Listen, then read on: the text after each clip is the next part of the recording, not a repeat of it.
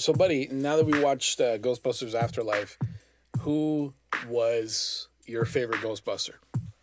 Man, I've already got my pick. This is easy. Oh, really? Yeah. All right, good. I think, and maybe, I don't know, maybe I know who it is, but go ahead. Who is it? My favorite Ghostbuster Yeah. is Podcast. Are you saying that because you're on a podcast? No, like he's... You're just saying it because you're a podcast host. He's a person. His real name is probably like Bob. No, Let's just get into this episode. Okay.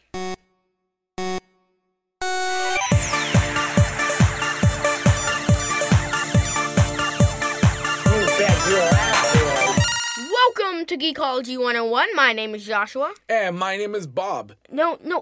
My name is Podcast. Thank you. Wait, no. I'm going to change my name to Podcast. That's not it either. That's possible now. That's not it either. That's possible. Hey, we have more than one subscriber, too, so we already beat Podcast at the podcasting game. I guess. How crazy is that? We beat Podcast at podcasting. And my name is Diego, and today we are going to be talking about Ghostbusters Afterlife and whatever we would love to see in the Ghostbusters future. But before we get into our review of the film, we are going to chat a little bit about some news. We got some news, man. News and reviews. Oh, for God's sake. Oh, come on. It's a classic. All right, buddy. So you know how Vin Diesel and The Rock, it caught a little bit of beef over in the last main Fast and Furious franchise movie that The Rock was in. Yeah, they had a good barbecue. Yeah, what? They had a good barbecue. It seems like they always finish off with barbecues. Because family. So The Rock pretty much said that based on the bad experience that he had filming with Vin Diesel, he didn't want to go back to filming any other movie with Vin Diesel. There can only be one bald guy in Fast and Furious. Clearly, one bald, muscular guy. Yeah. There's only room for one. And so The Rock, has not returned to the franchise ever since then for his character of Hobbs. However, he didn't return to a main film. But he returned in Hobbs and Shaw. With Roman Reigns. Oh, yeah, that's right. He is in there. You are correcto. So, yeah, he returned for that and teamed up with John Statham, but he refused to... Jason Statham. But he refused to go back to the main franchise. However, we got Vin Diesel, who's apparently desperate for him to return for the big finale of Fast 10. By the way, did you know that was going to be the finale of that whole thing? I mean, it kind of made sense. Why? The 10th movie. It just seems like a thing to end on. The number 10? Yeah. Really? Yeah. I wonder if this makes them the longest franchise, the franchise with the most sequels. Okay, what else? Star Wars. Star Wars does not even have 10. It doesn't? 10 official main movies, no. It has several spin-offs, but the main, it's 3 trilogies, basically. How many movies are in each trilogy? But no, that's fair. You could say that all the other movies count as a Star Wars movie, so... Okay, I guess. Wow. I mean, but that's a pretty big claim to have. We're the only other franchise that has many films of Star Wars. Mm-hmm. Oh, probably Star Trek, too. Oh, yeah. Really think about it. Star Trek has more movies than, something that has a lot of movies. Anyway, so here's what he wrote. He wrote a tweet. This was let me see, when was this? I don't know. It was not too long ago. And he said, my little brother Dwayne. First of all, why do you start a tweet? If you're going to ask somebody to please come back to your movie franchise, I feel like you don't start it off by saying my little brother. Unless, first of all, I have trouble thinking of anyone referring to The Rock as little brother. If anything, everybody's The Rock's little brother. Exactly. Little brother, that's so weird. And to put it on freaking, Twitter of all places, forever, the whole world to see. Anyway, my little brother Dwayne, the time has come. The world awaits the finale of Fast 10. As you know, my children refer to you as Uncle Dwayne in my house. There is not a... First of all, if I was that close with The Rock, I would tell you to call him Uncle Rock. Yeah. Or Ronkle. Rockle. Anyway. Oh, God. Okay, and then he says, there is not a holiday that goes by that they and you don't send well wishes, but the time has come. Legacy awaits. I told you years ago that I was going to fulfill my promise to Pablo. Who? Pablo? Who's Pablo? I feel like you should be reading this with an Irish accent. Why? Vin Diesel is not Irish. But I feel like it would be better if you read it with an Irish accent. You're a strange child. Just read it with an Irish accent. I swore that we would reach and manifest the best fast in the finale that is 10. I say this out of love, but you must show up. Do not leave the franchise idle. You have a very important role to play. Hobbs can't be played by no other. I mean, obviously, so what is he trying to imply that, like, they would recast him if he doesn't agree? Heck no. I don't... Okay. Also, what is the movie even going to be? Because Fast 10 is not a good title. I'm pretty sure that they're pretty much going to, like, crack the multiversal barrier and end up, like, in the Marvel Cinematic Universe or something. I feel like they have nowhere else left to go. They already went into outer space in this last movie. Really? Yeah. You haven't heard of that? No. Oh, They went man. into space? They went to space, dude. Anyway, and then he finishes by saying, I hope that you rise to the occasion and fulfill your destiny, you idiot. He said that? Baka! No, I'm kidding. He didn't say that last part. Not the idiot part either. Yeah, so, I don't know. What do you think about this, man? Do you think that it's even, like if you're The Rock, you're, like, the biggest action star in the whole freaking planet. Yeah. You're more muscular than basically anyone. Yeah. If you're The Rock, do you return to the franchise like Fast and Furious? Which I don't know how well the last movie did. I didn't even watch the movie in theaters because I'm done with Fast and Furious. Like, I am over it. You didn't even watch it. No. Actually, I think I gave you the option, didn't I?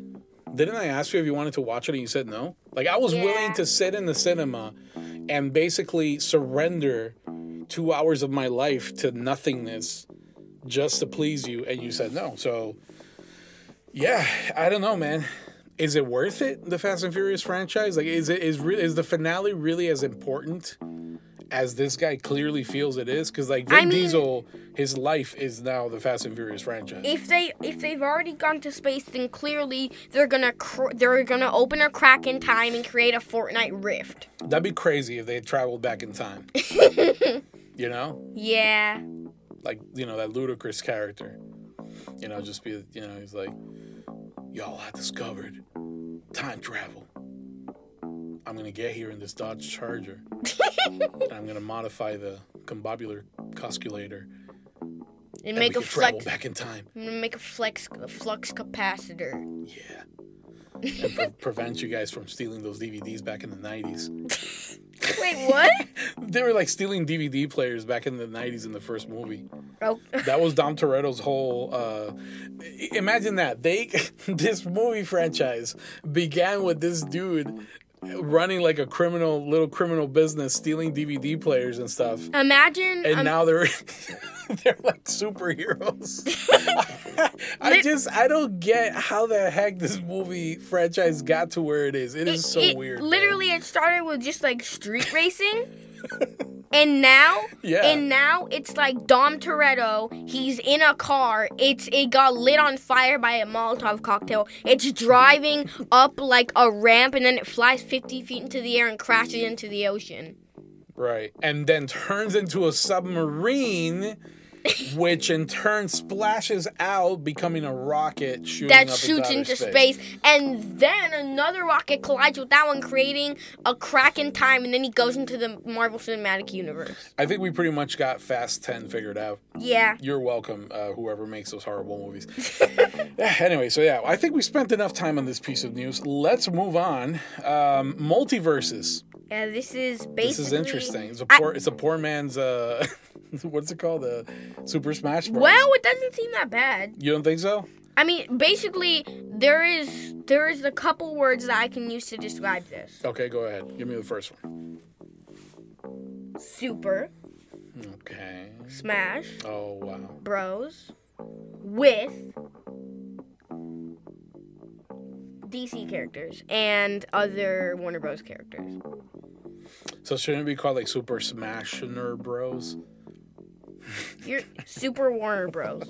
Super Warner Bros. No, you're weird. God, yeah, I know. Sorry, I botched that one. But yeah, this is. I think correct me if I'm wrong, but don't they like all have kind of like a similar cartoony look to them? Yeah. That's the part that I didn't necessarily like, because one of the things that is interesting about Super Smash Bros. is that they all look different. Well, yeah, they all look how they look, right, in the video games or whatever it is that they come from. For example, like Solid Snake. Yeah. He looks as realistic as he is in the game. Correct, yeah. And like Mario or Kirby just like looks cartoonish. Yeah, and that's what makes it so interesting, right? Because it's like that video game truly is like the answer to, you know, who'd win in a fight between nerds. Yeah. You know, it's like, yo, what if Solid Snake fought Super Mario, bro? Whoa, that's crazy, dude. What if Kirby fought Sonic? Yeah. So, but yeah, this one, it all is all kind of cartoonish. I don't know. I guess I'll give it a shot. I think it's kind of interesting, you know, to fight Scooby-Doo versus Superman, because everyone knows that Scooby has a real good chance. Yeah. Kryptonite. He could. All right. So yeah, Multiverses. Are you looking forward to playing it, or are you kind of indifferent to it? I mean, is it gonna come out on PlayStation 4? Wasn't this one? I think this one was cross-platform. Yeah.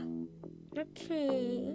Why are you so depressed about being on the PS4, man? Enjoy it. You still have like 200 games or something to, you know, to test out.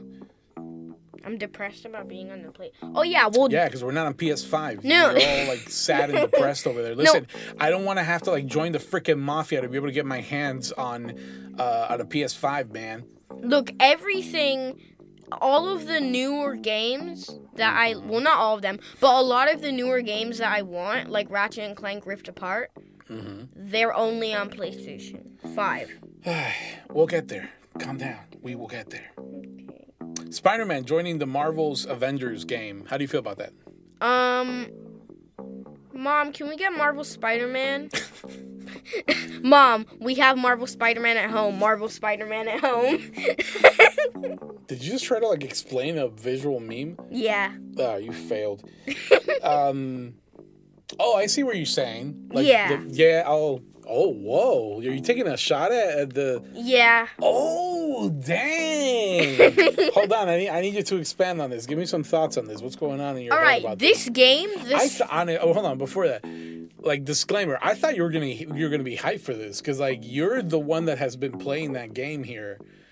And you were, like, all excited for Black Panther and stuff showing up in the game. So I figured, I'm like, oh, Josh is going to be loving this whole Spider-Man because he's so hooked on the Spider-Man games.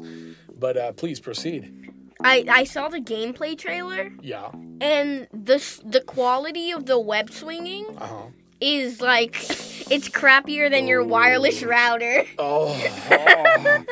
Wait, are you hating on my wireless router? No, I was just, like, making a statement about, like, some crappy wireless router. I got you.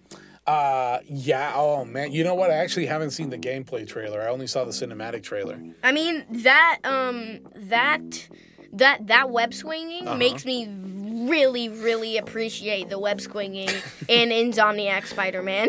I mean, that's a really good point, though, man. Like, you know, the whole game mechanics of the Insomniac game was built, you know, with that in mind. Mm-hmm. So, like, for you to take this environment of the Avengers game, and you know what? It's very similar to my critique of Iron Man's flight. Mm-hmm. It's very, very similar. Because I feel like the whole thing with Iron Man is that they can't make him too OP. Because in Spider-Man, in the game, they were, like, allowed to do that because he was the only person that you really played as. What do you mean? In the Insomniac game? Yeah. Oh, yeah, right. But in this game, like, he can't be more overpowered than the rest of the characters. True. So like, the swinging has to be slower. He can't swing as higher as the other buildings. Mm-hmm. Mm-hmm. Like, he's kind of nerfed. Yeah, that's kind of sad. And the truth is, man, Spider-Man's actually one of the strongest characters. Like, as far as the Earthbound characters, he's definitely one of the strongest heroes on Earth. Yeah, like human characters, like not counting Thor or something like that. Mm-hmm. Like, he could go toe-to-toe with Spider-Man. I'm sorry, with Captain America. Yeah. Easily, because, he could steal a shield. Huh? He could steal a shield. No, not just that, but he has the strength and agility of a super soldier. Yeah. I would argue that even more agility than a super soldier. Yeah. Oh, yeah, definitely. Man. Definitely. For sure, bro. Definitely. Yeah. He's, like, so acrobatic. Uh-huh. I mean, dude could like hold up a car if he needed to. You know what I mean? Yeah. So yeah, I can see why they would have to like, in your terms, nerf him to be able to accommodate him into this game. What do you think of his suit? And I know they revealed like several suits. Really? But what do you think about the main one from like the cinematic trailer? I mean, can't hate on it. It looks like Spider-Man. It does. I thought it was looked kind of cool. So you're not hyped for it, huh? I mean, when it comes out, I'll try it Mm-hmm. because maybe I was judging it too hard by gameplay that I haven't played yet. Right. But I don't know. I mean, but you're right, man. It's a very good observation. Like, stacking it up against Insomniac's games, whew, that's a tough bar to live up to. I mean, the swinging in that game was so smooth in the combat. Oh, it's beautiful, man. What So a great good. game. All right, on to the next piece of news. So there's a top secret Marvel project that's going to be produced by Scarlett Johansson. So not directed, not written, not acted in, necessarily produced. That means that she's going to be the one kind of like running the shots on the direction of the whole thing. And this, I imagine, must have been like the part of the whatever deal was made between her and Marvel and or Disney after the whole lawsuit thing. Mm-hmm. I'm honestly kind of surprised that she would want to like actually continue involved to that degree with a Marvel flick. Not necessarily mad at it. I'm just really curious to see like what she would be interested in getting into, Dark Avengers? You know what? Actually, now that I think about it, what if it's something like an all-female team up or something like that? Like maybe it could be something like that. I don't know. I'm just curious to know like what would pique her interest enough, to come back in that particular role. Any thoughts on that? I'll take that as a no. Yeah. So it's been a minute, but Naruto joined Fortnite. Yeah, I mean, happened like 5 days ago. But for anyone who didn't know, it's epic. Go ahead. You're the only one that's been interested in that, so... Yeah, so I got Naruto and Kakashi. They're dope. They look exactly like they do in the actual anime and all the movies. And they have some dope styles. I like Kakashi the most because, I mean, come on, he's Kakashi. He's just dope. He has 3 styles. He has regular Anbu, which is the special... Anbu is like Spec Ops in the Naruto world. Okay. And then Anbu form of him with a dope mask. Mm-hmm. And then there's Naruto and adult Naruto.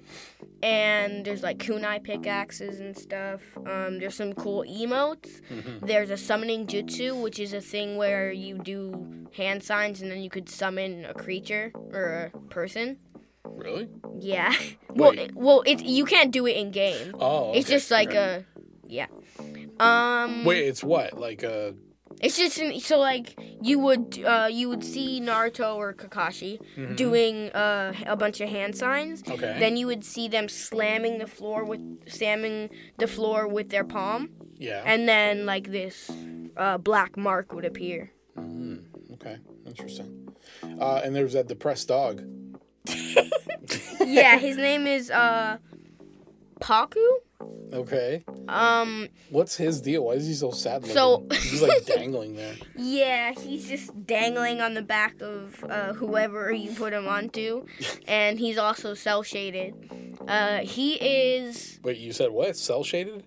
Yeah. What that is? It's like the Walking Dead games. Yeah. How like they're not really. It's like how the Naruto skins look. Like, they look animated. Oh, gotcha. Yeah, they don't look like the style of Fortnite. Yeah, right. Kind of like that. And he is Kakashi's, like, not necessarily his dog. I mean, he is a dog, but he like, works for Kakashi. Interesting. And then there's also Sasuke and Sakura. And then there's different styles for them. Do you know or have you seen it? Like, is there any like storyline that ties them to the thing? I haven't seen anything. I don't think so. Yeah. I'm curious to see if they're gonna do anything with Matrix. What is it? There's something else that you told me about that they're planning on doing. What was it? In Fortnite? Yeah. Spider-Man? Oh, no, it was the Ghostbusters thing, actually. Oh, yeah. Yeah. And like we were talking the other day, or like I brought up to you the other day, I really feel like they missed an opportunity to create a legendary proton pack weapon. Like a mystic weapon? Yeah. Mythic. Mythic weapon, there you go. That could function similar to like that alien railgun thing, the Chimera gun. Oh, yeah, the ray gun? Yeah, I mean, that already looks kind of like the same sort of lasers as the proton packs. Thing.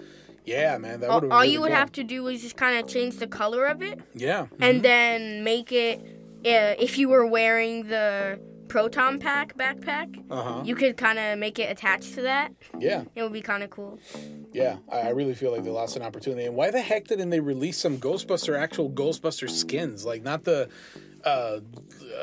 default faces with the Ghostbuster outfits, but the actual characters. I mean, we've seen that they can make custom skins. Yeah. I mean, we saw aren't the Walking Dead ones custom? No, like that you can customize them. You mean? No, but they're like the faces actually look like the characters. The faces look like the actors, yeah. Yeah, like Dead. That. They should have made it like that. Yeah, exactly. Not just some whack default faces. Right. Yeah, we're saying the same thing. I really think that I would have jumped all over that, man. I mean, I bought the El Chapulín Colorado skin. The Mexican superhero? Yeah. I definitely would have gotten some Ghostbuster skins. But anyway, here we are. No Ghostbuster skins and no proton pack mythic weapon. Whatever, Fortnite. Next piece of news. There's been some Doctor Strange 2 reshoots. Has there? Yeah. And this is interesting because it's like complete reshoots. This isn't necessarily just like, to add a little thing here or there, or to fix a little thing here or there. It seems like it's very complete reshoot. So, of course, people's imaginations start going wild. What's going on? Could it be changing the direction of the film in some way? Could it be a reaction to wherever the Spider-Man No Way Home film ended up? Who knows, right? Like, but yeah, interesting that they're doing some reshoots for Doctor Strange 2: Multiverse of Madness. Another piece of news: Sabine Wren has been cast in the Ahsoka Tano live-action show, spin-off of The Mandalorian. And if you don't know who that is, Colorful Mandalorian. Yeah, she was introduced in the Star Wars Rebels cartoon show, which of course is canon within the Star Wars universe. She is a young Mandalorian who refused to live up to the expectations of her clan, which was the ruling clan of Mandalore during the events of Rebels. She also she's a dropout from the Imperial Academy. A dropout? Yeah. You can drop out? I guess. I mean, you gotta kind of like run. Well, yeah, because you can volunteer. It's kind of like the army in a way. Oh. So she's a dropout from there, and she's brilliant with explosives. And a really skilled graffiti artist. So she's a pyromaniac. Yeah. And she's being played by Natasha Liu Bordizzo, and she has been in a couple of things. Crouching Tiger, Hidden Dragon, something, like I think a Netflix movie or show or something. I feel like it would be cool to customize your dope Mandalorian armor. What? That's what she does. Well, yeah, she does like graffiti all over her armor, yeah. Yeah, that's what I meant. This guy. Do you know who came out with a Mandalorian armor in a music video? Who? Snoop Dogg. Really? Yeah. I was so surprised. He has his new video with Ice Cube and a couple other dudes. Who the heck is Ice Cube? What? Ice Cube? I have not done my job with you, son. You mean Vanilla Ice? No. Oh, God. Oh, Jesus. This guy, man. Okay. No, definitely not. No, he's like a West Coast gangster rapper from back in the day. No, now he's like really chilled out and he went into acting and stuff, but he still makes music. Anyway, so yeah, he has Snoop Dogg has his new video, and in the video they're like going around the galaxy and stuff. And there's these like girls dressed all in the skimpy outfits, and they all like represent different alien species from like different films and things. And they're all dancing and stuff. And then there's this alien who's like like a gray, the aliens, but he's wearing like Chicano type of West Coast getup, and he's all like dancing and stuff with Snoop Dogg. Anyway, the point is Snoop Dogg is like flying this spaceship that kind of looks like a like a '64 Impala vehicle that rappers used to love back in the day, and in the West Coast. But it's like a spaceship version of it, and it's all silver, like the Mandalorian spaceship, like the Razor Crest. May it rest in peace, or in pieces rather. I got jokes. And he's wearing a straight up Mandalorian armor. Like it has a little bit of purple and stuff in it. It's customized to him. Yeah, Snoop Dogg. Wow. Pretty interesting, considering that his cousin Sasha Banks was in the Mandalorian. I wonder if he got a hookup. That's his cousin? Yeah, man. Bro, where you been? I thought he was her uncle. Oh, is it uncle? Yeah. Okay, whatever. Uncle, family member. Yeah. But maybe that's how he got the hookup. You know, he was like, "Yo, cuz, let me get that costume right there." Swizzle shizzle. What? Anyway, and then last piece of news, of course, huge news, and everybody's talking about it, and everybody knows about it, but we haven't given our thoughts on it yet. No Way Home trailer. What did you think of the No Way Home trailer, son? The second trailer, that is. You're not Peter Parker. I've seen so many memes about that one clip. Oh my god, yeah. It's crazy. It's crazy how good like some of these not deepfakes, but like they're copying superimposed people. Yeah. I've seen J. Jonah Jameson. I've seen the guy asking for rent. It's so crazy, man. But yeah, right. What did you think, for real? Like, did it get you more excited for the movie? Do you feel like it delivered something more to you? Definitely the first option. Yeah? Yeah, I mean, I'm kind of sad about the whole Green Goblin, that it's the same suit. I wanted it to be Beast Goblin. Right. But I guess, I don't know, What is the thing? Is there anything that stood out to you most from that trailer?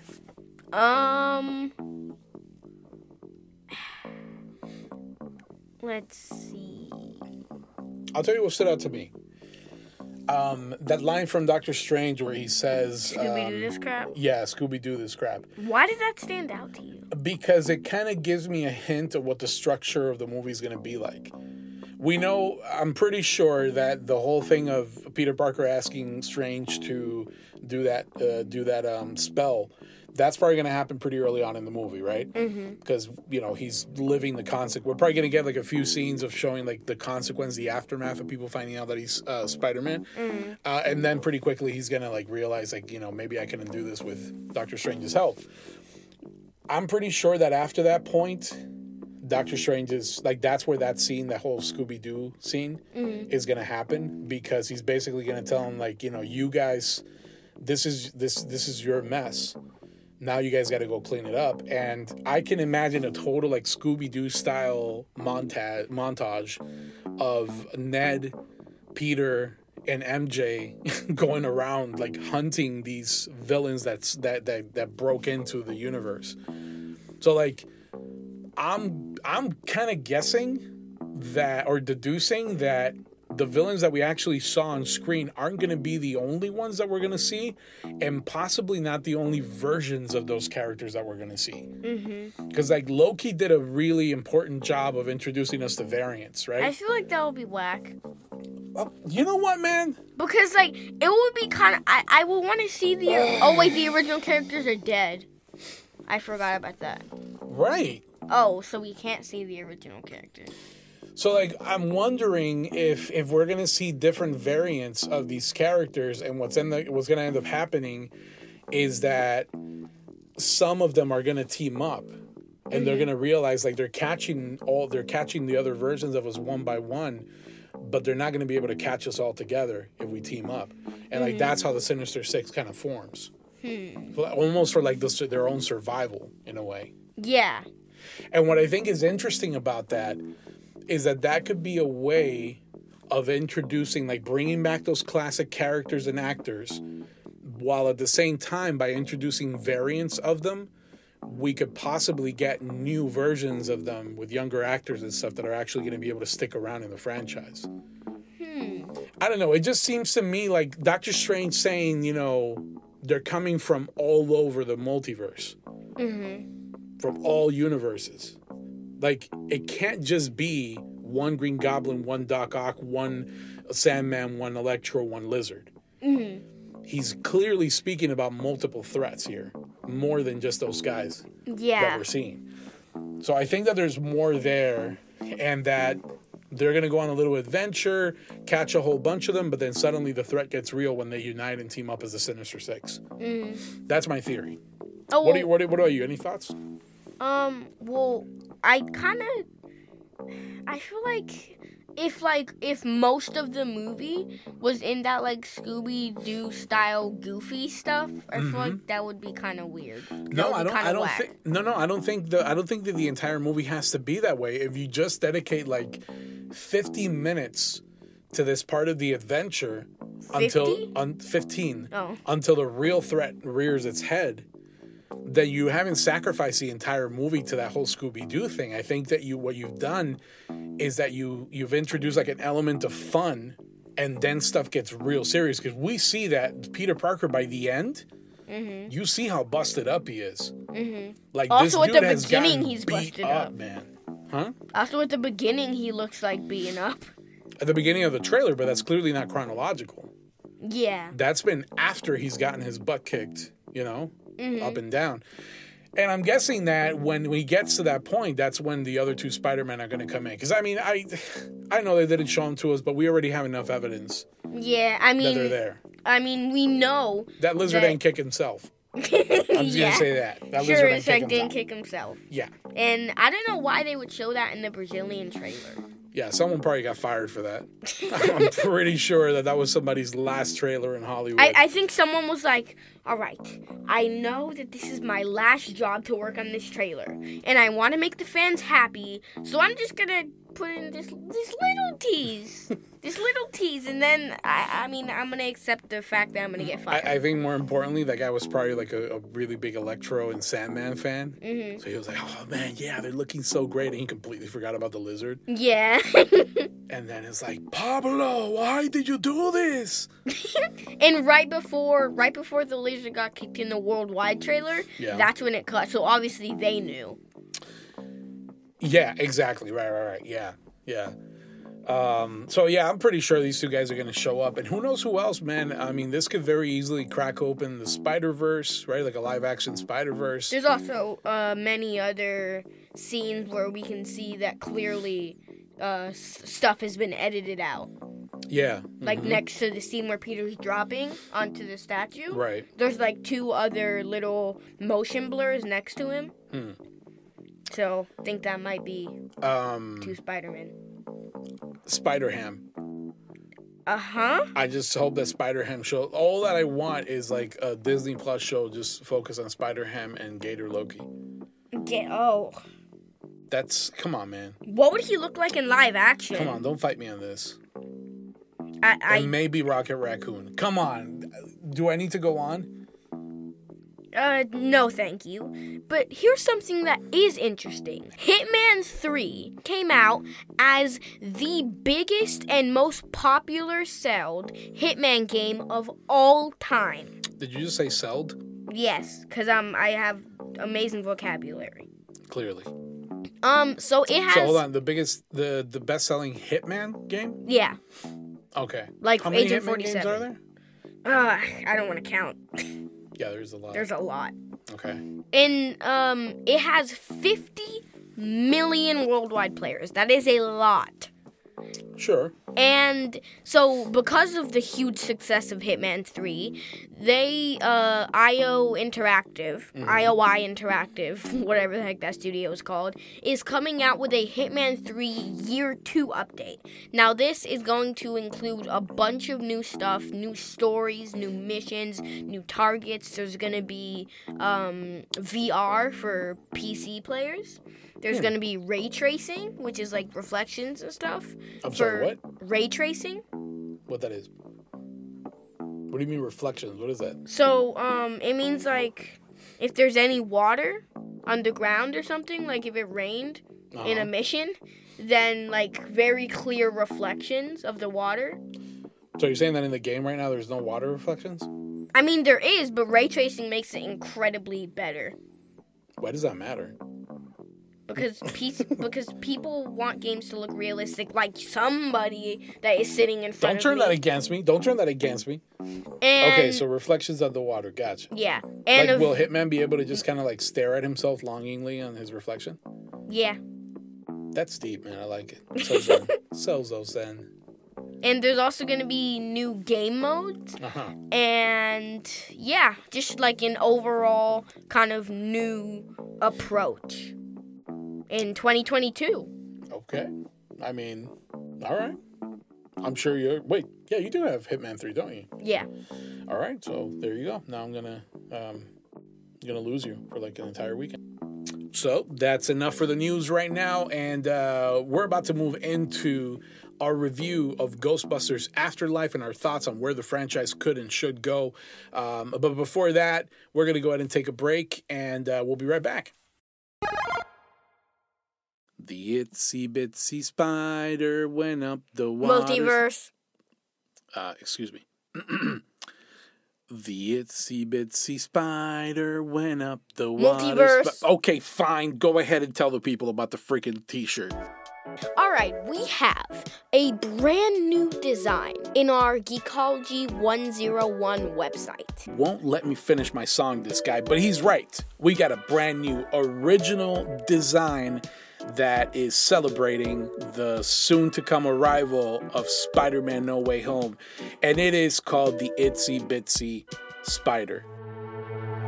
The idea for the theme was mine, but the idea for the design was this guy's. So, while my dad was creating the design, I looked at it and I said, it's fine, but it's too plain. It needs more color, more purples, more blues, more cosmic stuff, more spider webs. And so, that led us to the design of a spider crawling up a web that is clearly extending into the cosmos, and all of it is contained by this barrier that has different glyphs from Doctor Strange's magic kind of containing and guiding the entire thing. So check it out. Go over to Geekology101.com, click on merch, and there you're going to see Itsy Bitsy Spider. It's a fully original design. We're very proud of it. It looks really cool on a shirt.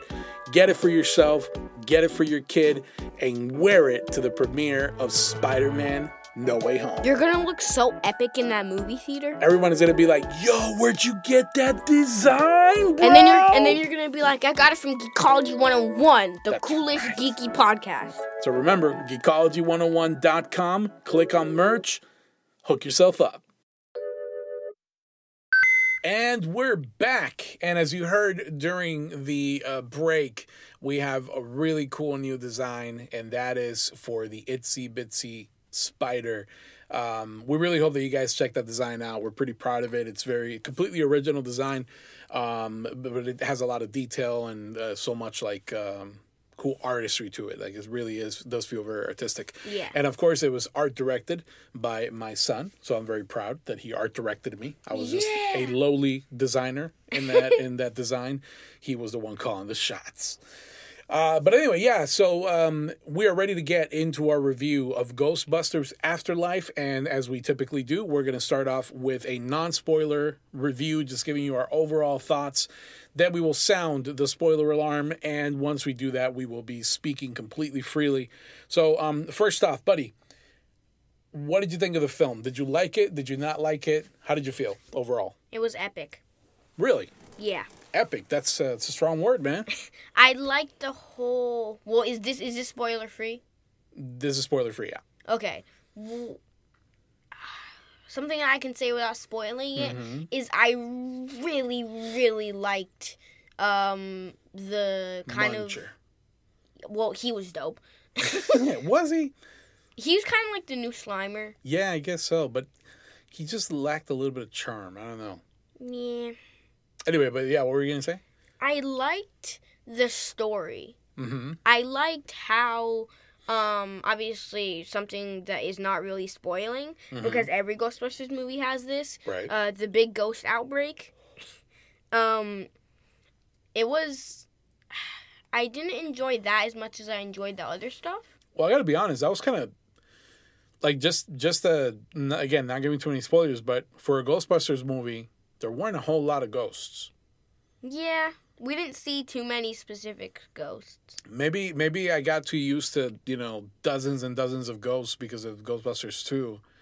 Because it literally had, like, ectoplasmic slime or something running underneath New York City, so ghosts were, like, everywhere. Really? Yeah, like, the entire sewer system or something like that had these rivers of this, like... Ectoplasm? Not ectoplasm. It was some kind of goo, like, pink goo that would cause What the heck? ghost activity to happen. But anyway, yeah, maybe it's that. Maybe it's that I was just like so used to seeing so many ghosts that it was kind of weird to not see that many. But you liked the movie, you enjoyed it. Mm. Yeah, I definitely enjoyed it. I thought it was a great movie. Just like with any movie, there's some things to nitpick. But overall, I think the movie was very, very enjoyable. Out of a 5-star rating, what would you give it? I would give it, let's see, a 4? Yeah, I think I would easily give it a 4. Yeah. Yeah, I think I give it a 4. 4 out of 5 stars. The acting, I think, was really good. It felt fresh. Nothing felt forced. Nothing felt necessarily too corny. Paul Rudd's acting was really good. That guy's awesome. Man. I mean, how could you go wrong with Paul Rudd? I mean, come on, He's man just is awesome. Funny. National treasure right there. McKenna Grace, who played Phoebe, that girl was awesome, man. Like I've loved this girl's acting since I saw her for the first time in the Conjuring movies. Because she plays the daughter of the two main characters, the paranormal investigators. And she's so awesome. Like in that movie, Annabelle Comes Home, she's basically like the main character. Yeah. And that little girl did such a great job, man. And now she's like 15 years old. And I forget what age she's supposed to be in the movie. She's 12. Phoebe? Okay. So she plays a 12-year-old girl. And, bro, she, like, just carries this movie on her shoulders. She is so great, man. Yeah. That girl has a really great future ahead of her as far as acting. I loved, without spoiling, I loved her interaction with a certain ghost. Okay. It was so funny.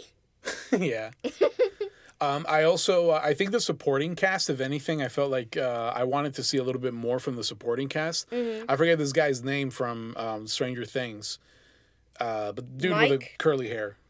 Yeah. I don't know. Mike from Stranger Things. Yeah. Like I feel like that actor has a lot more to give than what he gave in that film. I don't know. It felt like he was really kind of like a side character. And I guess Phoebe was supposed to be the most important one.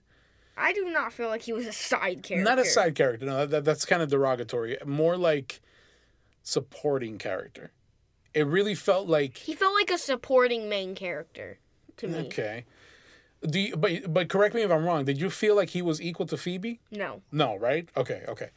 And I feel like it could have been, though. Like, they could have been in it together as siblings, you know? They were brother and sister. I don't know, like... You know, if like someone is a family member of the girl, they're clearly a family member of the guy too. You know what I mean? Mm-hmm. And we'll get into that in spoilers, I guess. The other supporting characters, I think this kid podcast was awesome. that's what we were talking about in the opener. Yeah. His one subscriber. Yeah. I mean, come on, man. As soon as I realized that this kid makes a podcast, how am I not going to like him? Come on, man. He's one of ours. He's one of our people. You know what I mean? Mm-hmm. But yeah, he was awesome, man. He was like the comedic relief, and he played it so well. Again, not too on the nose, not too annoying, just right. I felt like he was just right. As far as the threat, I think that one I have to kind of leave for spoilers because it's kind of impossible to go over that without giving spoilers. I do feel like the threat is what made this movie a 4 out of 5 and not a 5. Yes, I agree with you. I wholly agree with you. No, I can't talk without spoiling. Yeah. Yeah. Okay, so let's just say that. Yeah. I fully agree with you. Great observation. I feel like that is the one star that was missing. Yeah, but the threat, I mean, between the story, the acting, the comedy, the coolness, and the threat. Yeah. The threat is just that one thing that made it a 4 out of 5 and not a 5. I completely agree, man. Great observation. Let's see what else. As far as nostalgia, I can tell you, as somebody who grew up watching the original Ghostbusters movies, like this thing hit me right in the feels. I got teary-eyed more than once throughout the movie. Yeah, it was epic. Oh man. And also as somebody who like has followed the careers of these actors from the original films, it just the movie honors the guys who brought this thing to life in a really special way, and I thought that was really cool. Yeah. Yeah. So, anything else that you want to say before we dive into spoilers? There is one very specific, important original Ghostbuster. Mm-hmm. Obviously I can't say it in non-spoilers. Right.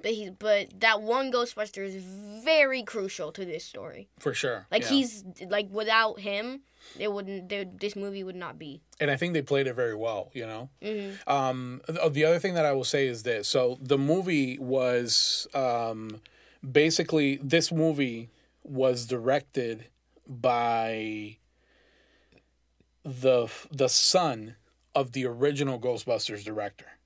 Really? Yeah.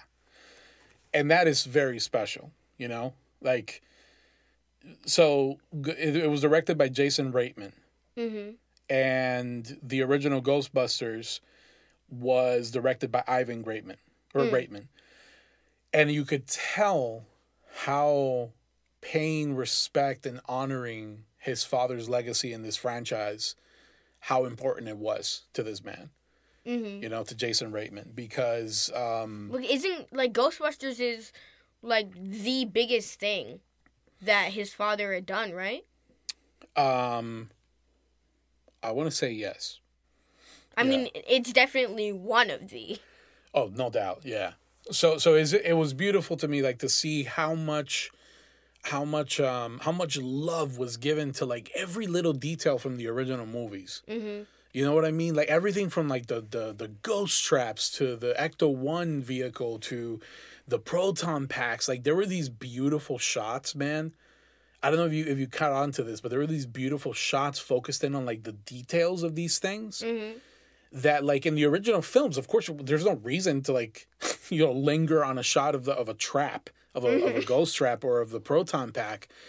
But because these things have become such iconic parts of cinema, they're right up there with like a lightsaber. You know what I mean? Yeah. Like it's one of the most iconic pieces of hardware in all of cinema. I mean, the proton stream itself. Yeah. Just like the lightsaber, it has gotten so much better graphics wise. For sure. Like the details on that proton stream, like the little electricity cool, coming off of it. The way that it kind of wraps around the ghost and all that. Mm-hmm.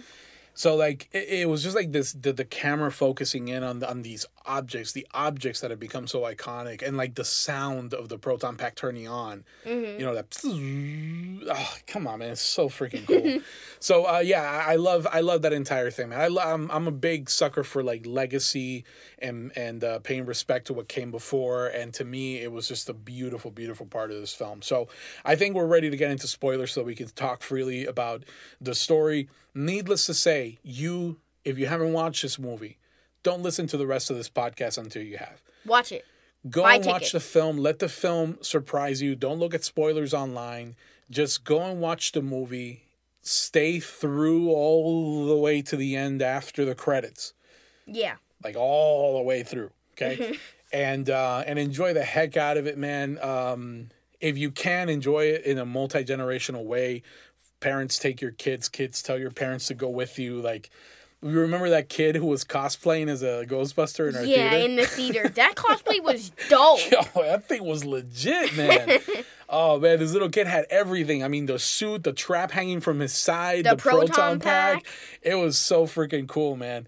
And it was special because like the dad was walking out and all of us started like complimenting the costume and stuff, and someone behind, he was like, yo, that little man is never gonna forget this day when his dad took him to watch Ghostbusters Afterlife wearing the full gear. That is something that sticks around forever.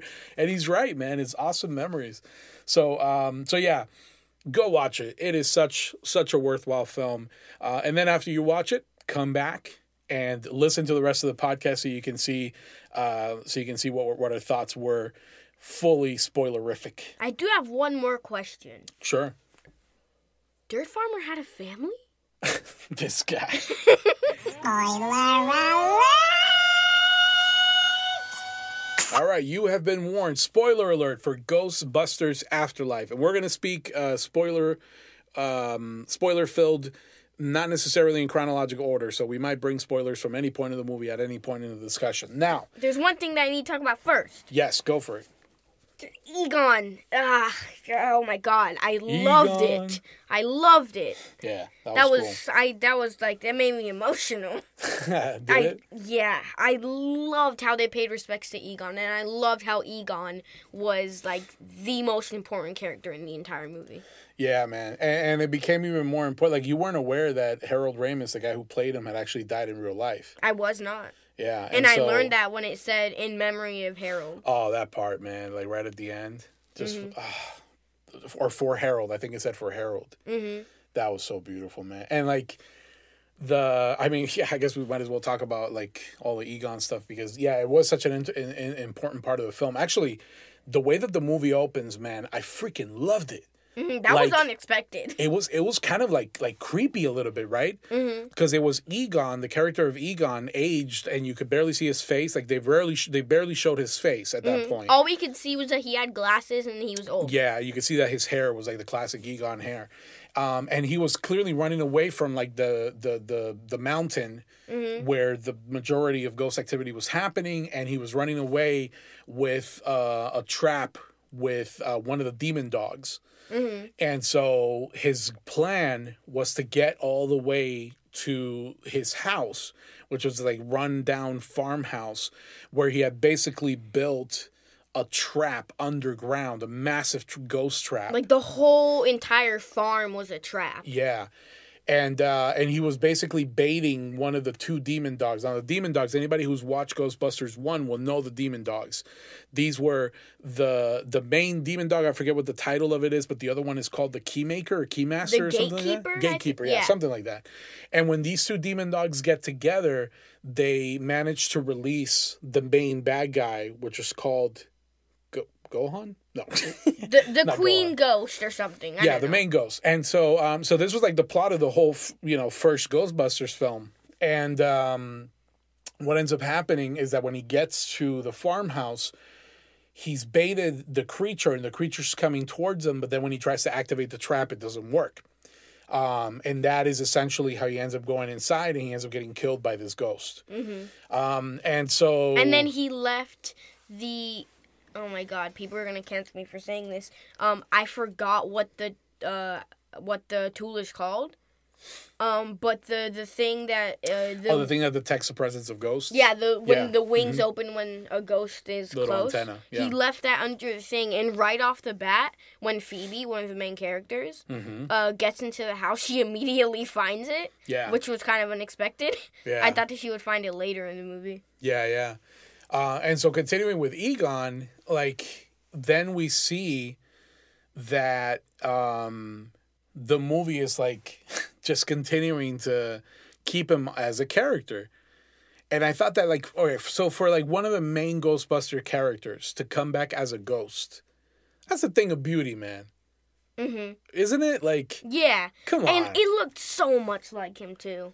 Yeah, it really did, man. They did such a beautiful job with the CGI. Like, it was really, really impressive. It looked so good. It was so cool when he was like helping Phoebe cross the streams with the other Ghostbusters at the end, and then the Ghostbusters, they just realized that he was there, right? And they just like looked at him. Yep.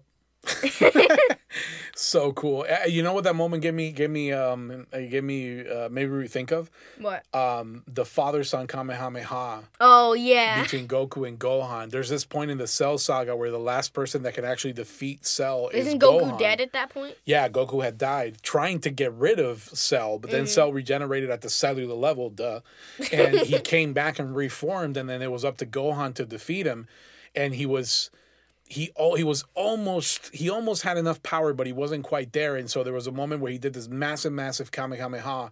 And then Goku. And then in comes Goku, like in ghost form, like just like this. A force ghost. Yeah, I swear to God, like it really seemed like whoever came up with the idea for this scene must have watched Dragon Ball. Yeah, because it was basically the same thing. It really was. And so when I saw that like the hand started coming underneath her hand to hold the proton pack up with her, I was like, they are not doing the father-son Kamehameha. And sure then enough, they freaking did the father-son Kamehameha. The grandfather-granddaughter Kamehameha. So special, man. That was so freaking cool. So in a nutshell, the plot of the film is that Egon has kind of like isolated himself from everybody in his life, including the other 3 Ghostbusters. And they because hate him. he discovered that there's this possibility that the original bad guy from the first Ghostbuster films can come back to life. And there's this temple that is inside of this mountain in this like middle of nowhere place in Oklahoma. And so he has dedicated his life basically. And that's the reason why he bought this broken down farmhouse in the middle of that place. The dirt farm. Yeah. He's dedicated his life to containing that from occurring. And so there's like this big well where there's a ton of spirits that are trying to like come out of it. And he's created this system of 4 proton packs that basically are constantly crossing the streams. And there's earthquakes, which is like one of the main things in the movie. Yeah, like every time that the proton pack shoots down into that well, there's a giant earthquake. There's an earthquake. And so no one knows in the town like what the heck is causing these daily earthquakes. That's what it is.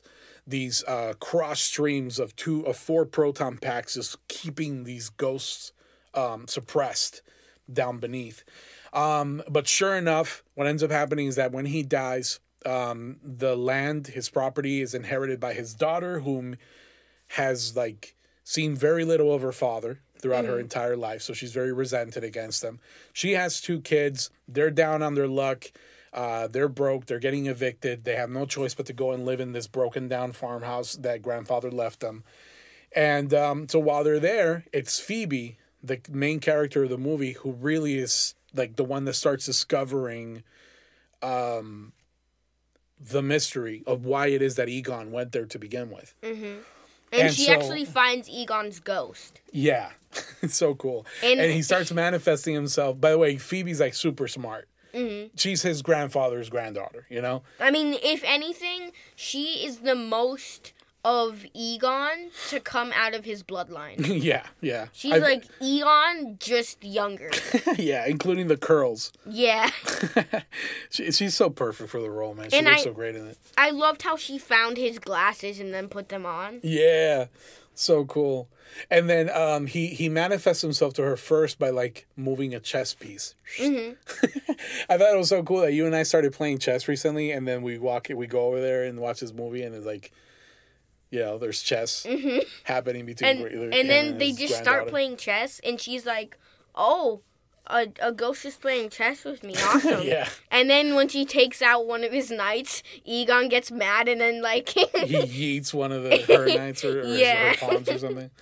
Yeah, that was so cool. So like clearly he's appealing to her intelligence, right? Because he knows that she likes to play chess, and then he appeals then to her curiosity and basically ends up taking her down to like his lab. And down there, he shows her that he was in the middle of, I guess, fixing a proton pack. And so she ends up fixing it with, like, him as a ghost, not even visible yet. Yeah. But just, like, as a ghost controlling a light and giving her little cues, he's kind of, like, guiding her to fix it. Yeah. Really funny scene when she's like, how did you manage to put this thing compressed to this size? And then like the light, he moves the light over to like all his degrees on the wall. and then she's like, you're a genius, grandfather. Yeah. So like long story short, what ends up happening is that her and her brother end up like discovering all the gear, the traps, the proton packs, the Ecto-1, her brother gets it running. Also with a little bit of help from Ghost Egon. And then Phoebe meets Podcast, who is this young kid who is part of the town, and he has a podcast. And so he records everything, of course, and he's hilarious, and he knows a lot of trivia type of information about the town because, you know, he's a podcaster, he's a nerd. And they kind of end up going on this little adventure trying to capture a ghost that got loose thanks to Paul Rudd. So, it was, wasn't it one of the dogs? Yes, it was. Yeah, it was the dog that Egon had trapped. Mm-hmm. Yeah, and so that gets loose, and then they go around trying to like capture it. But no, I think more than that got loose though, because remember that's how Muncher got loose. Oh yeah. Yeah, so Muncher is like this chubby ghost. He's blue, not green like Slimer, and he has like I think like 6 legs. Does he? Yeah, 6 legs or arms. Yeah. He eats metal. That's like his thing. Yeah. He just eats metal. Whereas Slimer just pretty much eats food all the time. He eats metal. Does he? Yeah. That's Slimer's thing. He's always hungry. And then what else happens? I mean, like, what ends up happening is that they discover this whole plot, right? They discover the fact that, oh my God, the thing that the Ghostbusters saved many decades ago back in New York, what they kept from happening, is at risk of happening again. Mm-hmm. So basically what ends up playing out is a very similar plot. Egon's daughter, Phoebe's mom, she ends up getting possessed by one of the dogs. Paul Rudd's character ends up getting possessed by the other dog, and he becomes the gatekeeper or whatever it's called. Yeah. And then these they look weird. They do, yeah. They like have glowing eyes, and yeah. Then. But that's just how Sigourney Weaver and what's his name looked in the original movie. Really? Yeah. And the dress. Remember the dress that the woman started wearing? Same exact dress that Sigourney Weaver wore when really? when she got possessed. Same exact thing. Yeah. And then Paul Rudd's character just has like torn up clothing. Yeah. Again, just like what's his name in Ghostbusters 1. Mm-hmm. His clothes were all torn as well. So then what ends up happening is that they actually bring back this goddess, the Egyptian goddess or whatever the hell she is, and she starts to do what? I don't know. Here's where the weak part of the film comes in. She like cuts some Nazi in half or something. Yeah, the guy who was like the guy who created the town who was trying to revive her. Yeah. He figured that she was gonna want him on his side for bringing her back to life. And then she immediately offs him. Yeah. She destroys them. And yeah, to me, this is, back to your point earlier in the spoiler-free section, this is where the weakness of the movie is. Yeah, this is what made it a 4 out of 5. Yeah, so basically, we have a very, very similar scenario to what Star Wars Force Awakens did. Star Wars Force Awakens was basically meant to pass on the torch to a new generation of heroes in the Star Wars universe. Heroes that were more relevant to a younger audience, etc. And so they figured the best way to do this is by retelling the story that worked in the original film for a new generation. That's exactly pretty much what they did. Like, the Empire was already gone. Nope, this is the First Order. The Stormtroopers look different now, but they're still Stormtroopers. The Stormtrooper, look, it's a new Empire. Basically, all we have to do to convince people that it isn't literally the same exact movie is, change the name of the Empire and change the design of the Stormtroopers a little bit. Clearly. And but the threat was still the same. There was still, in the original film, it was the Death Star. In the new film, Force Awakens, it was what was it called? Starkiller, right? Yeah.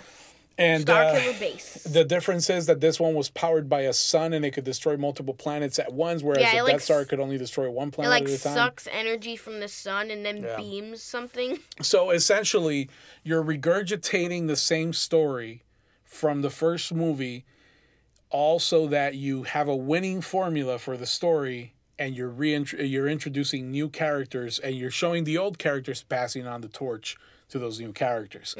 And that's exactly what we ended up seeing, right? In the last scene, there's a moment when the new little Ghostbuster squad, which is composed of Phoebe, her brother, Podcast, and the chick that her brother wanted to get with, they're pretty much the new Ghostbusters. I mean, they grab the Ghostbusters gear and they put it on and stuff. They wear proton packs, the whole deal. It's pretty clear that I feel like Phoebe is gonna be the smart Egon character. Oh, no doubt, yeah. Podcast, is he gonna be?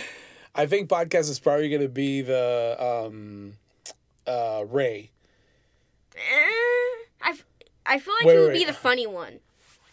Which one? The Bill Murray one? Yeah. No, man. Really? No. Who would be Bill? He's too nerdy. He's too nerdy to be that guy. Who would be the Bill Murray then? I think the Bill Murray's probably going to be her brother. Really? Yeah. I don't see Podcast being that character. He's too nerdy, and that's what Ray is. Ray is like the nerdy one of the bunch. I mean, Egon. Egon is... No, yes. Yes, well, I mean, Ray is kind of the leader, right? Sort of. Yeah, I guess he is. He is kind of like the one that brings them together. I don't know, man. I don't see Podcast being the Bill Murray character. I guess he would be... Yeah, fine. I guess it would be Ray. But we'll wait and... I guess we'll wait and see. But anyway, yeah, like, when they can't defeat the threat, suddenly in comes the 3 surviving original Ghostbusters. Mm-hmm. And Winston, Ray, and what's his name? They cross the streams. Clearly, they cross the streams. And they show up to save the day, and man, I swear to God, bro, when that part came around, that's definitely one of the parts when tears rolled. Probably for a lot of people. Heck yeah, man. So Venkman, Winston, and Ray, they come in and they save the day, and they cross the streams to try to take out the goddess ghost chick, whatever. And then, battle ensues, whatever. And then eventually, Egon shows up, now finally fully visible. Mm-hmm. And that's such a cool part, man. And then he goes and he stands next to his original teammates. And when that happens, you see the original teammates slowly realize that he's standing there in ghost form. Mm-hmm. And then they start talking to him. And again, this is where, if you've known what's happened, like off screen and stuff, the fact that Bill Murray and Harold Ramis, the actor of Egon, they had a beef for many, many years. They weren't on speaking terms. Why was that? I forget, man. I forget. But they squashed the beef right before Harold Ramis passed away, and they were able to be in peace. Mm-hmm. And it's just it was so heartbreaking, so sad. Like, I think Bill Murray, Peter Venkman's character, Peter Venkman tells him, like, I miss you, buddy. And I think Ray was the one that said, like, I figured you'd show up. Mm-hmm. Something like that. Again, there goes the nerd, right? Figuring that, he would find a way to show up as a Force ghost.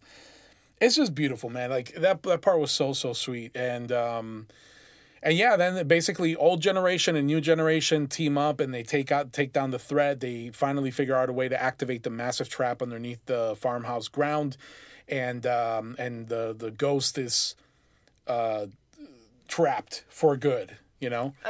Supposedly. No, I'm pretty sure that one's for good. But in the after credit scene, we find out that the ghosts, plural, that are trapped in New York City might not be so much for good. So that should be interesting. But yeah, so it's a beautiful. I thought that I appreciate so much the way that they tried to pay respect to the original film, but that is the one flaw that I clearly identify in the film, and it's that it didn't really have its own antagonistic story to tell. It was quite literally a rehashing. Like, it wasn't even a similar character. No, it was the same exact character with the same exact demon dogs and the same exact, like, formula to coming to life that we saw in the first Ghostbusters film. So that is, I think, like we mentioned before, that is the thing that takes away the 1 star.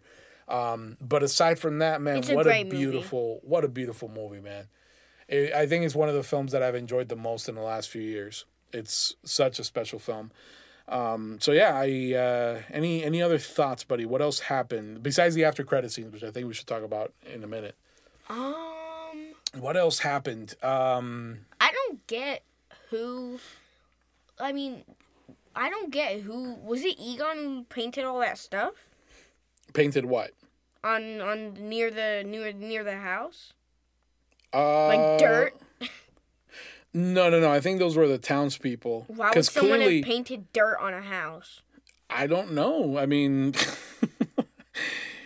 I feel like if anyone would have done it, I feel like it was Egon trying to tell people that there's like a trap under the dirt. Mm-hmm.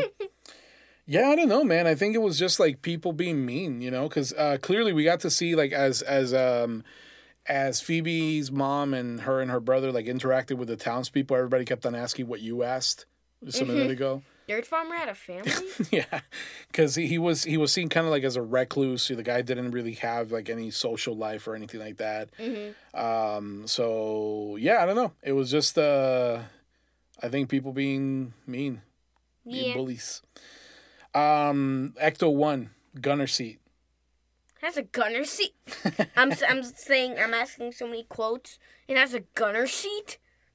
That was really cool. The gunner seat, as far as I know, was introduced in a toy. Really? I'm pretty sure. Either the toy or the cartoon. I can't remember. It was one of those two. Because the original Ecto 1 didn't have a gunner seat like in the original movies. So, is it the same car? Yeah. Then why would it be... I think we're led to believe that it had the gunner seat all along. But they never showed it? Right. Or... Egon modified it. Yes. That could very much be a thing. Maybe Egon and Winston ended up modifying the car at some point, in between, like, in the history that we don't know about, right? Because clearly the Ghostbusters stayed in business after Ghostbusters 2, but they explained during the movie that business just started going down. Because ghost rates weren't high enough. Yeah, that's right. Yeah, ghosts were just not around as often, so they started running out of business. And did they say that they turned it into a Starbucks? Is that what he said? Yeah.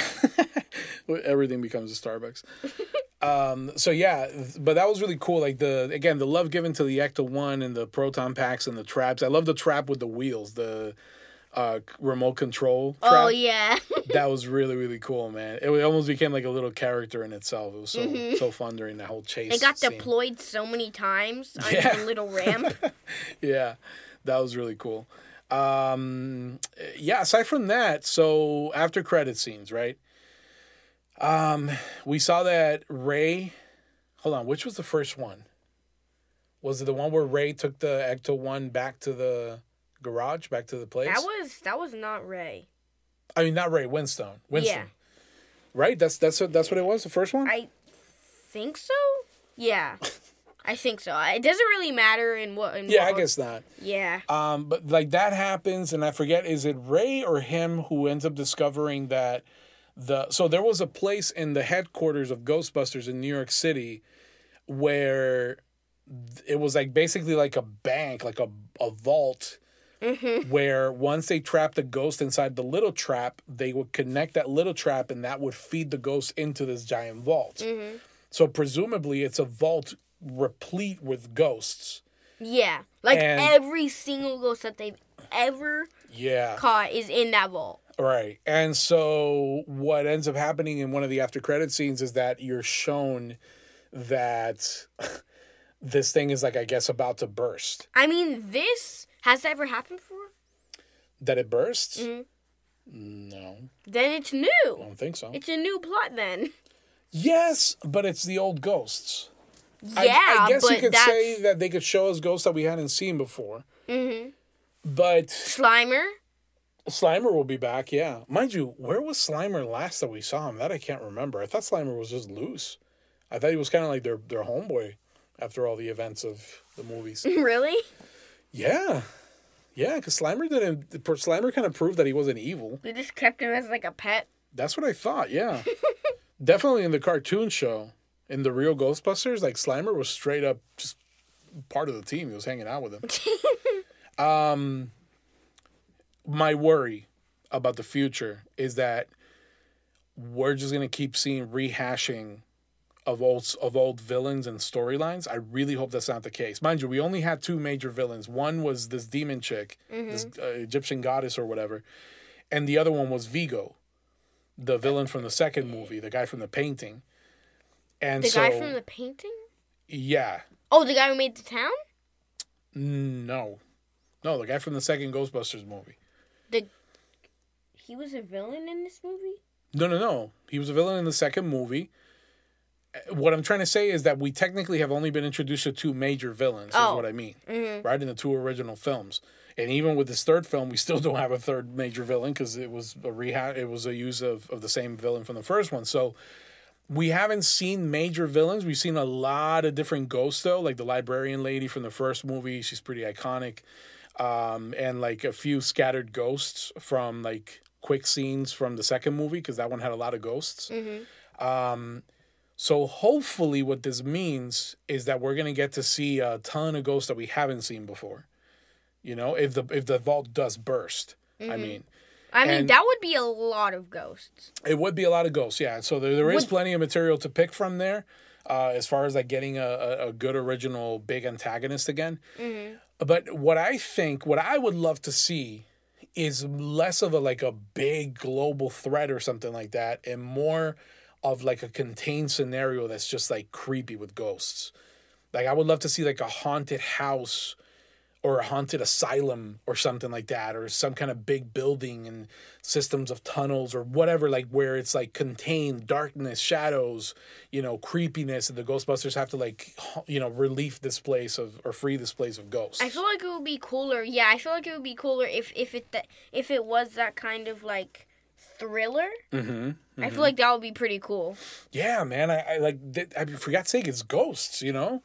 There's potential. I'm not saying turn it into like a straight up Conjuring style horror movie, but but bring in a little bit of that horror element, because you can, man, nowadays with like streaming services wanting, franchises and shows, like you can make a really good 6-part, show or something like that on a streaming service, using all these characters and telling like really cool stories that lean more towards the creepy side.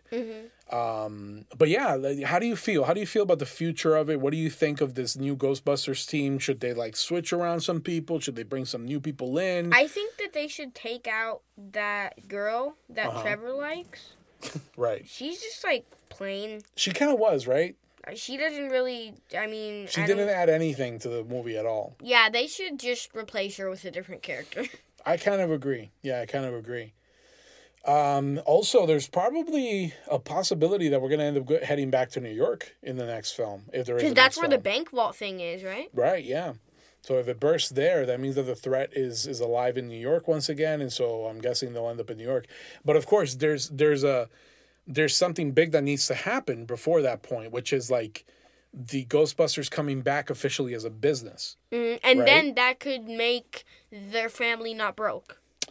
Yes, that is correct, right? That could be a way of getting out of that. The mom could be like their administrator or something like that, like the boss of the place. Winston, this is really interesting. So Ray ended up like going back. What was it that he was doing? Like fixing electronics or something? I don't know. I don't remember. I don't know what it is that he was doing, or an antique shop or something. I don't know what it was, but he kept like the original number, but clearly he was running some kind of different business at that point, and it was just by himself. It had nothing to do with ghosts. It isn't clear what Peter did. Yeah, I don't think we ever found that out. Yeah. He may have continued down the celebrity path. One of the after credit scenes was Sigourney Weaver actually coming back as her character from the original films, and she was doing a test. So there was in Ghostbusters 1, there's like the way that Peter Venkman becomes known is because he claims to be like not a medium, but I guess a clairvoyant. What the heck does that mean? Like somebody who can communicate with spirits, or like who knows things in some sort of mystical way. So like there was this whole test that they did, I think it was in the first film, where they would like put cards and he would guess what was on the back of them. And so again, he said that he had like these powers, and so that was the whole reason for that scene with Sigourney Weaver's character. Like she was testing him, and if he got it wrong, she would shock him. I thought that was so cool. But I would love to see Sigourney Weaver come back as that character. I think that'd be really cool. But anyway, Winston, though, this dude made it big. Like, he became rich. I'm not sure exactly. He's like a full-on businessman. Did they say what it was, the business? I don't think so, right? I don't think so. But clearly he made it big, and if there's any way for Ghostbusters to come back, it's with his funding, right? Like, this guy could turn it into, like, an official company once again and, like, fund all of it. So that's really interesting to see if that's the direction that this goes in, where Winston kind of brings it all back. Yeah, I know what the title for the next Ghostbusters movie could be. And no, I'm not going to be a typical guy and say that it's going to be Ghostbusters Resurrection. Dear God. It's going to be called, hear me out, totally different than Ghostbusters Resurrection, Ghostbusters Rebirth. Really, man? It's like, because after the afterlife, then you get rebirthed into a new body, like an animal. Oh, boy. Or something. So, like, it makes more sense. Well, maybe. Yeah. You're going to go like keeping it with a theme like Spider-Man movies? Mm-hmm. Like maybe. Death theme. Oh, God. Who knows? Perhaps. Then the other thing is that you saw that scene. They flash back to this moment where I forget what her name is, but the woman who was like the secretary or whatever to the Ghostbusters, the one who answered the phone and stuff. Mm-hmm. Her character gave Egon this coin, and she said that it was like an ancient artifact or whatever. And then, he was like, what if I lose it? And she was like, don't worry, I have another one at home. Now, that was kind of like a throwaway thing back in whenever that was filmed, but apparently they're trying to give it more meaning, clearly, through that after credit scene. Mm-hmm. And she's shown in the present, right before she meets with Winston, she's shown in the present holding that second coin. Mm-hmm. So there might be something there, like that might be part of the plot of the next movie or something like that. How would that be part of the plot? I don't know. Those coins must be important, bro. You don't just show a coin and focus on a coin in an after credit scene and not have a purpose for it. Unless you're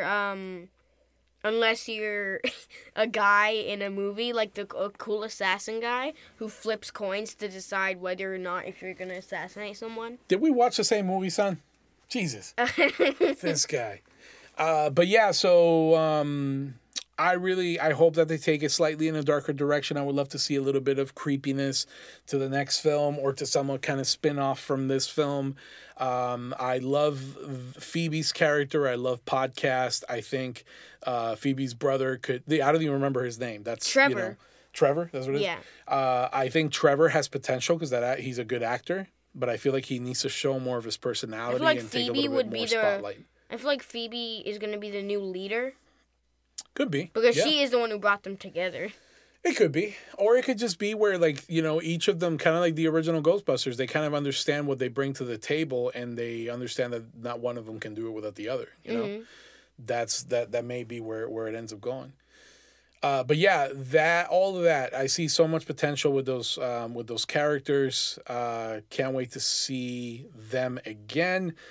And, this makes me excited for Ghostbusters. And I can't remember the last time that I felt that. Really? Yeah, like I haven't been excited for anything related to, like, when the other movie came out, the reboot or whatever. Mm-hmm. I didn't even go watch that movie. I had like zero interest. The trailers didn't interest me at all. It just seemed like it was lacking something. It didn't seem like it was. It just didn't seem like it was continuing the legacy. It's called Ghostbusters Make the Call, apparently. And, yeah. Yeah, it didn't interest me at all. But this one, as soon as I saw the trailer, I was like, oh, this is different, man. Mm-hmm. This feels like actually main continuity. Yeah. But it felt fresh as well. It felt like something new, It wasn't just like, comedy slapped on, with Ghostbusters slapped on it. It felt like something fresh. So yeah, man, I really loved it. Any final thoughts, buddy, before we close off? Come on, man, you have to decide. Who are you gonna call? Goat Busters. Do you have like a goat infestation problem? Clearly, they're eating all my garbage. But don't worry, I ain't scared of no goat. Oh, God. And that concludes today's episode of Geekology 101. Thank you all so much for joining us. Remember, if you want to support the show, you can go over to geekology101.com, click on merch, and there you're going to find our 3 current designs. We've still got the I Kang Even design, we've got the Eternal design, and we've got the Itsy Bitsy Spider design to celebrate the coming premiere of Spider-Man No Way Home. So please support the show. Get yourself some cool swag. We will love you 3,000 forever and ever and ever. And remember, if you want to contact us and join the conversation, there's a contact form at the bottom of our website, or if you prefer more traditional means, you can hit us up at g101podcast@gmail.com. I will see you all in the afterlife. Dirt Farmer indeed did have a family.